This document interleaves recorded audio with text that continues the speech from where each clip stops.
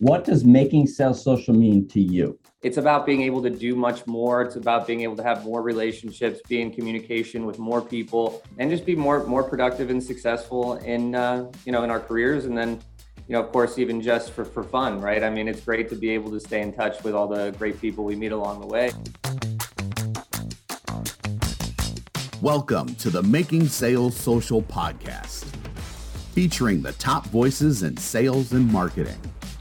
Join hosts Bryn Tillman and Bill McCormick as they discuss the best tips and strategies they are teaching their clients so you can leverage them for your own virtual and social selling.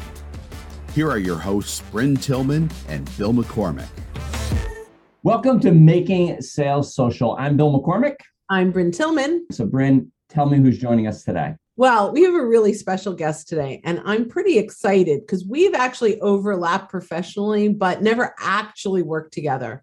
Our guest, whom I will introduce in just a moment, was the 162nd LinkedIn member ever and was a co-founder of a company called PeopleLinks, where I was a chief learning officer years ago. I'm really excited because this guest that I'm about to introduce is really steeped deeply in social intelligence and social listening, which we talk about all the time.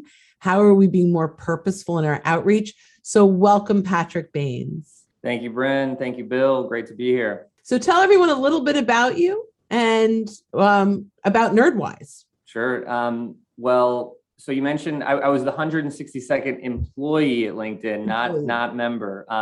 I think there were about 8 million members at the time. And so that was in 2007 and really kicked off my career into the internet and what became, what we're here to talk about in social selling and a lot of the things that the consumer internet and social networks have brought about.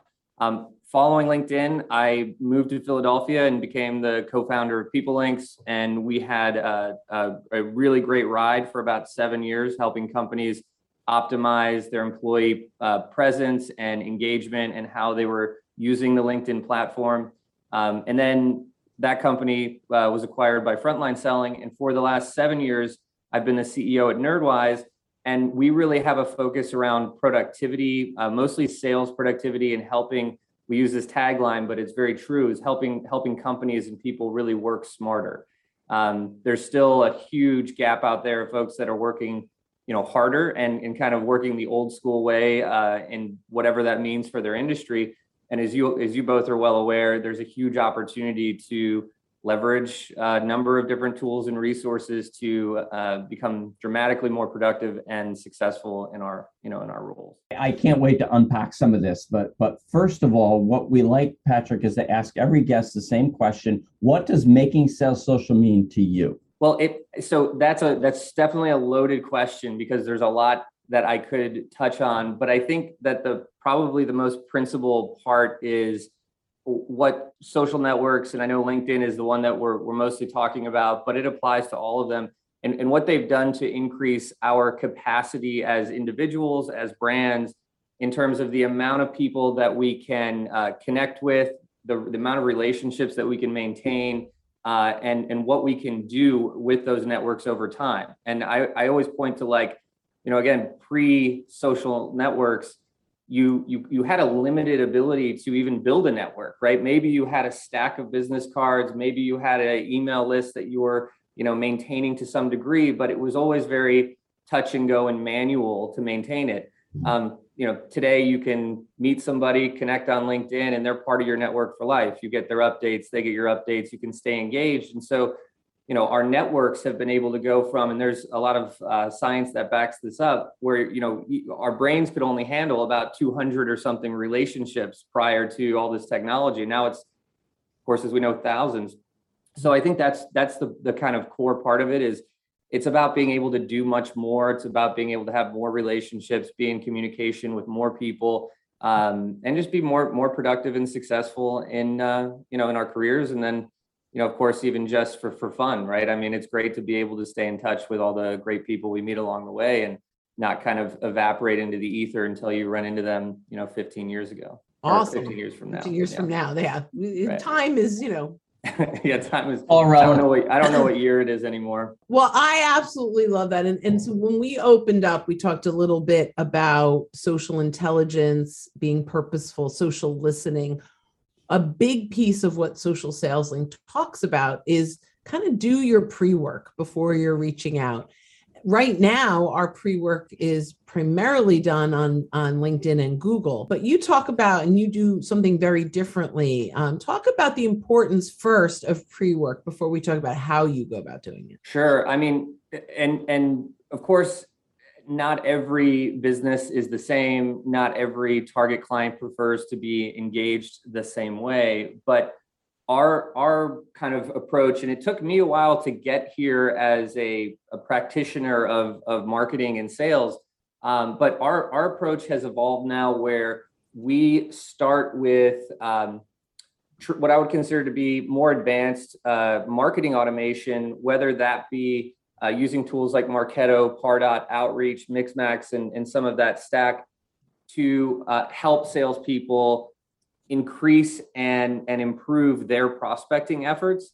And then when you start there, we are able to identify, hey, not only do we get some upfront opportunities, but we've identified that these target clients are showing interest. We're tracking them on your website. They clicked your calendar link, but they didn't respond.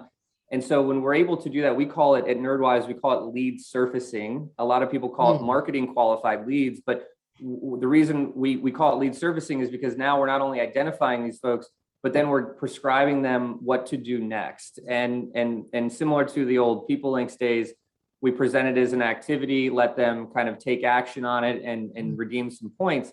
And so from our perspective, is the way most of our clients are operating today is before they ever go to LinkedIn or pick up the phone, they know who is in their marketing funnel, who has awareness and is showing interest in what they do.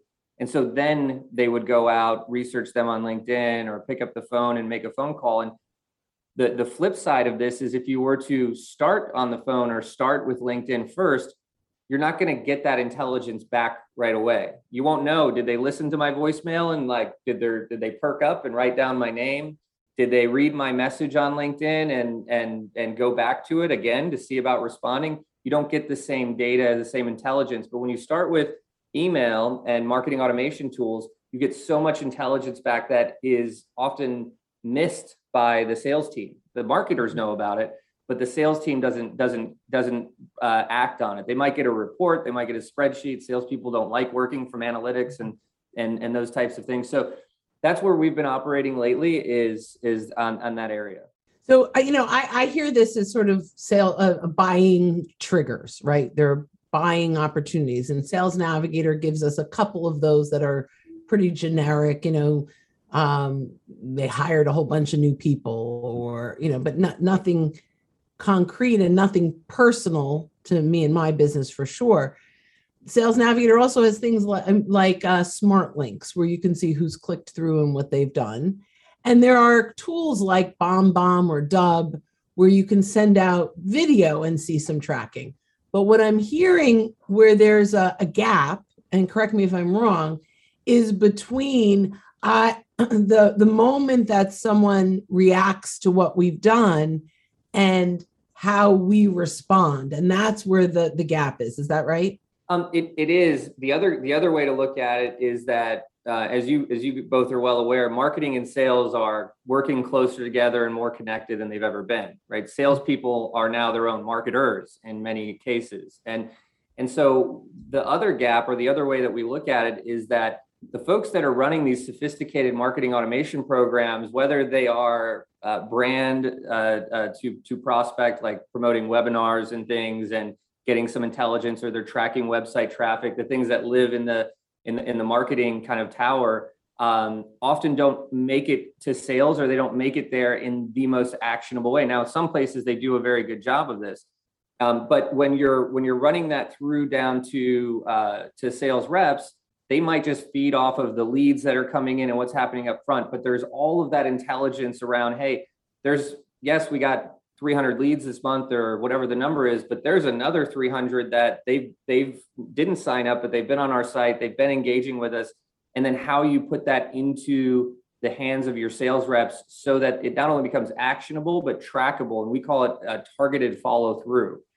And so it's letting the kind of maximum benefit of those marketing programs come to life so that the reps can take it from the 50-yard line to touchdown. So can I ask you just quickly, and without going too deep into the product right now, just kind of the strategy or the mindset around, what are some of the triggers that you see and there's responses you recommend? The basic trigger is lead scoring. It's classic lead scoring. So we are tracking and scoring all of these target prospects that we're engaging from a marketing automation perspective. And then the folks that score the highest are the ones that become the primary targets to take action on, right? You can't get through all of them as a rep, but if you're going to get to work, start with the folks who are showing the highest levels of interest. So we score things like, how many of our emails have they read in total? How many times have they been to our website? How many pages did they visit? How many, did they click on the calendar link, which means they were this close to booking a meeting and didn't? We score all of that. I think to the first part of your question, that's, and I can't remember how you phrased it. How did you phrase the? Yeah. So it's okay. So here are the triggers. They clicked on those a are the calendar triggers. link.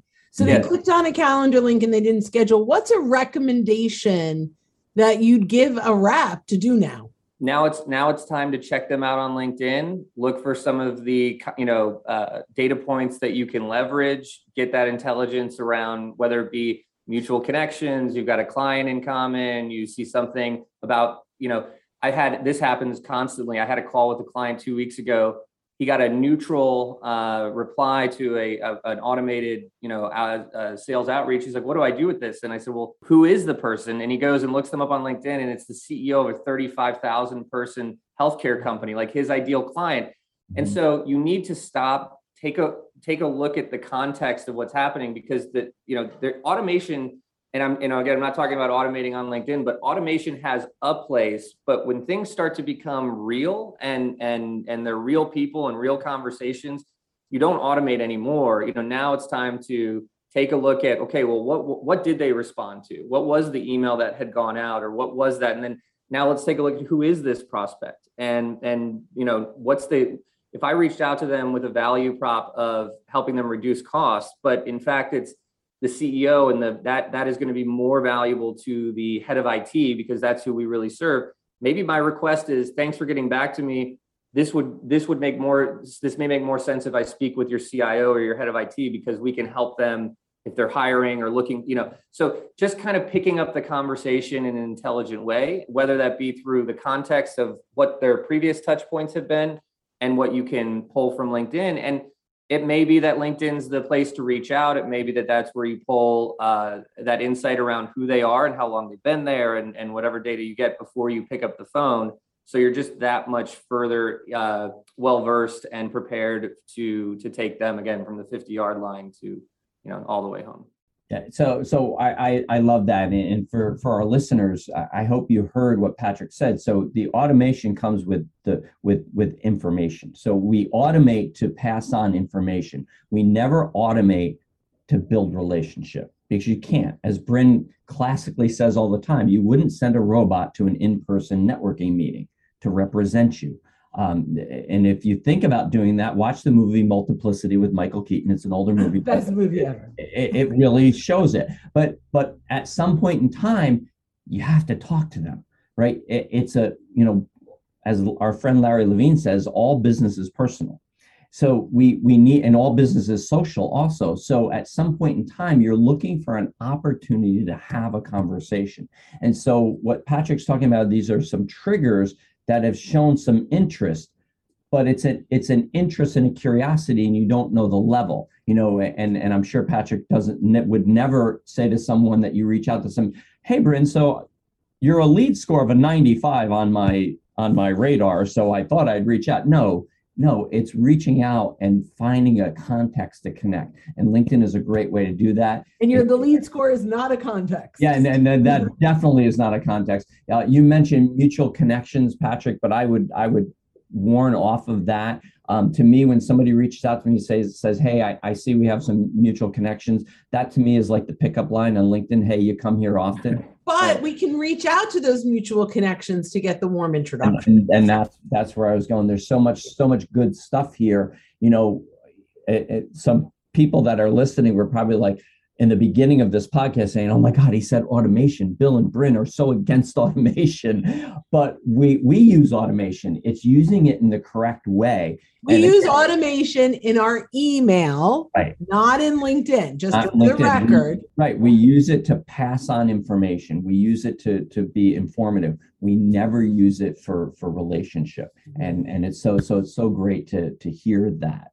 Yeah, I mean, there's two things. So one is just as a reminder to the reps, it's like, or the CEO or whoever you're discussing the process with, is what's the value of that lead, right? I mean, some of the value, the lead value can be in that tens, 20s, $50,000, dollars. It's like, you're going to throw automation at a $50,000 opportunity. Like, no way. At that point, you stop and you put it, that is a human being's job to be intelligent about what they're doing. So you have to know that it's not, automation stops at a point. But the other part is, when you think about automation, it's something that should be used very carefully, but also when you've got a process that is tried and true and a human being is going to be doing otherwise, right? Like if there's a set of steps or a manual process that someone is doing day in and day out, and the old chief product officer at LinkedIn, Deep Nishar, sat with me in my cube for an hour one day, and I showed him a thing that I was doing. There's a customer service queue of thousands of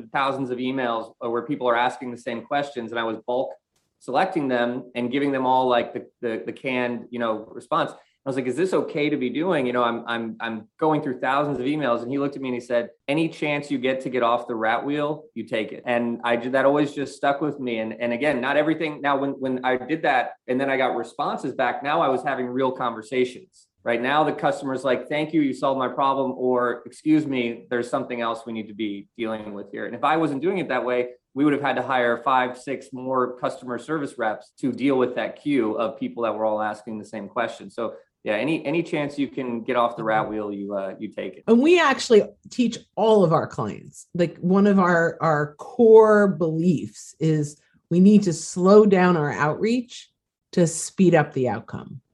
Right. And so a lot of people say, but it's so much easier to hit a button and go fast. But the chances of those converting into conversations are slim to none.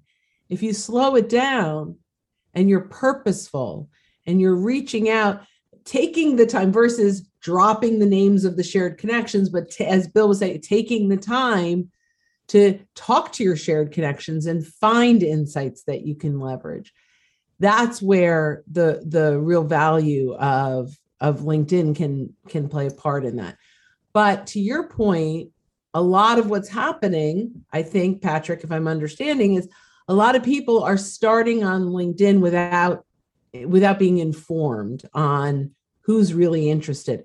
And I think if you don't have an enormous amount of traffic and you're relatively new, you have to start there because you have to build the database of people that you can message to see whether or not they're engaging. But I think if you have a mature business and you've got traffic coming into your website and you have people that are, being emailed, I think the idea of being smarter even before you initially reach out on LinkedIn is a really great way of social listening. Yeah, it's definitely a direction matters, direction over speed. And when you look at B2B organizations, a lot of them, I would say a lot of them, like 100% almost, they grow off of the same metrics, right? It's the number of net new prospects that you're getting in front of.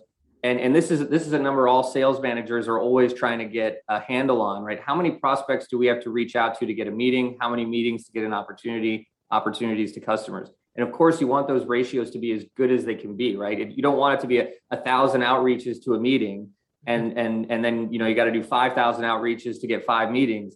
You want to get those numbers as compact as possible so that your sales reps can make less outreaches of a higher quality, get more meetings, more opportunities, and convert. And so we try to make those numbers as good as we can for the reps. So again, they're working smarter, making better use of their time. Working smarter is always better. So listen, this has been fantastic. We could keep going, but we're just about out of time. So Patrick, thanks so much. Tell everyone that's listening how they can connect with you and find out more about you and about NerdWise. Sure. Well, LinkedIn, of course, Patrick Baynes, patrickbaynes.com, nerdwise.com. Come find us, say hello, and thanks for listening. Nice to be here. Thanks, Bill and Bren. Thank you for your insights. Fantastic. Well, thanks everyone for listening, and join us back next time for another session of Making Sales Social. In the meantime, as you're out and about this week, don't forget to make your sales social. Bye-bye, everyone. Thanks for listening, and join us again for more special guest instructors bringing you marketing, sales training, and social selling strategies that will set you apart. Don't forget to subscribe to get the latest episodes from the Making Sales Social podcast. Leave a review down below. Tell us what you think, what you learned, and what you want to hear from us next. You can also listen to us on Apple Podcasts, Spotify, Stitcher, and Google Play. Visit our website, socialsaleslink.com, for more information.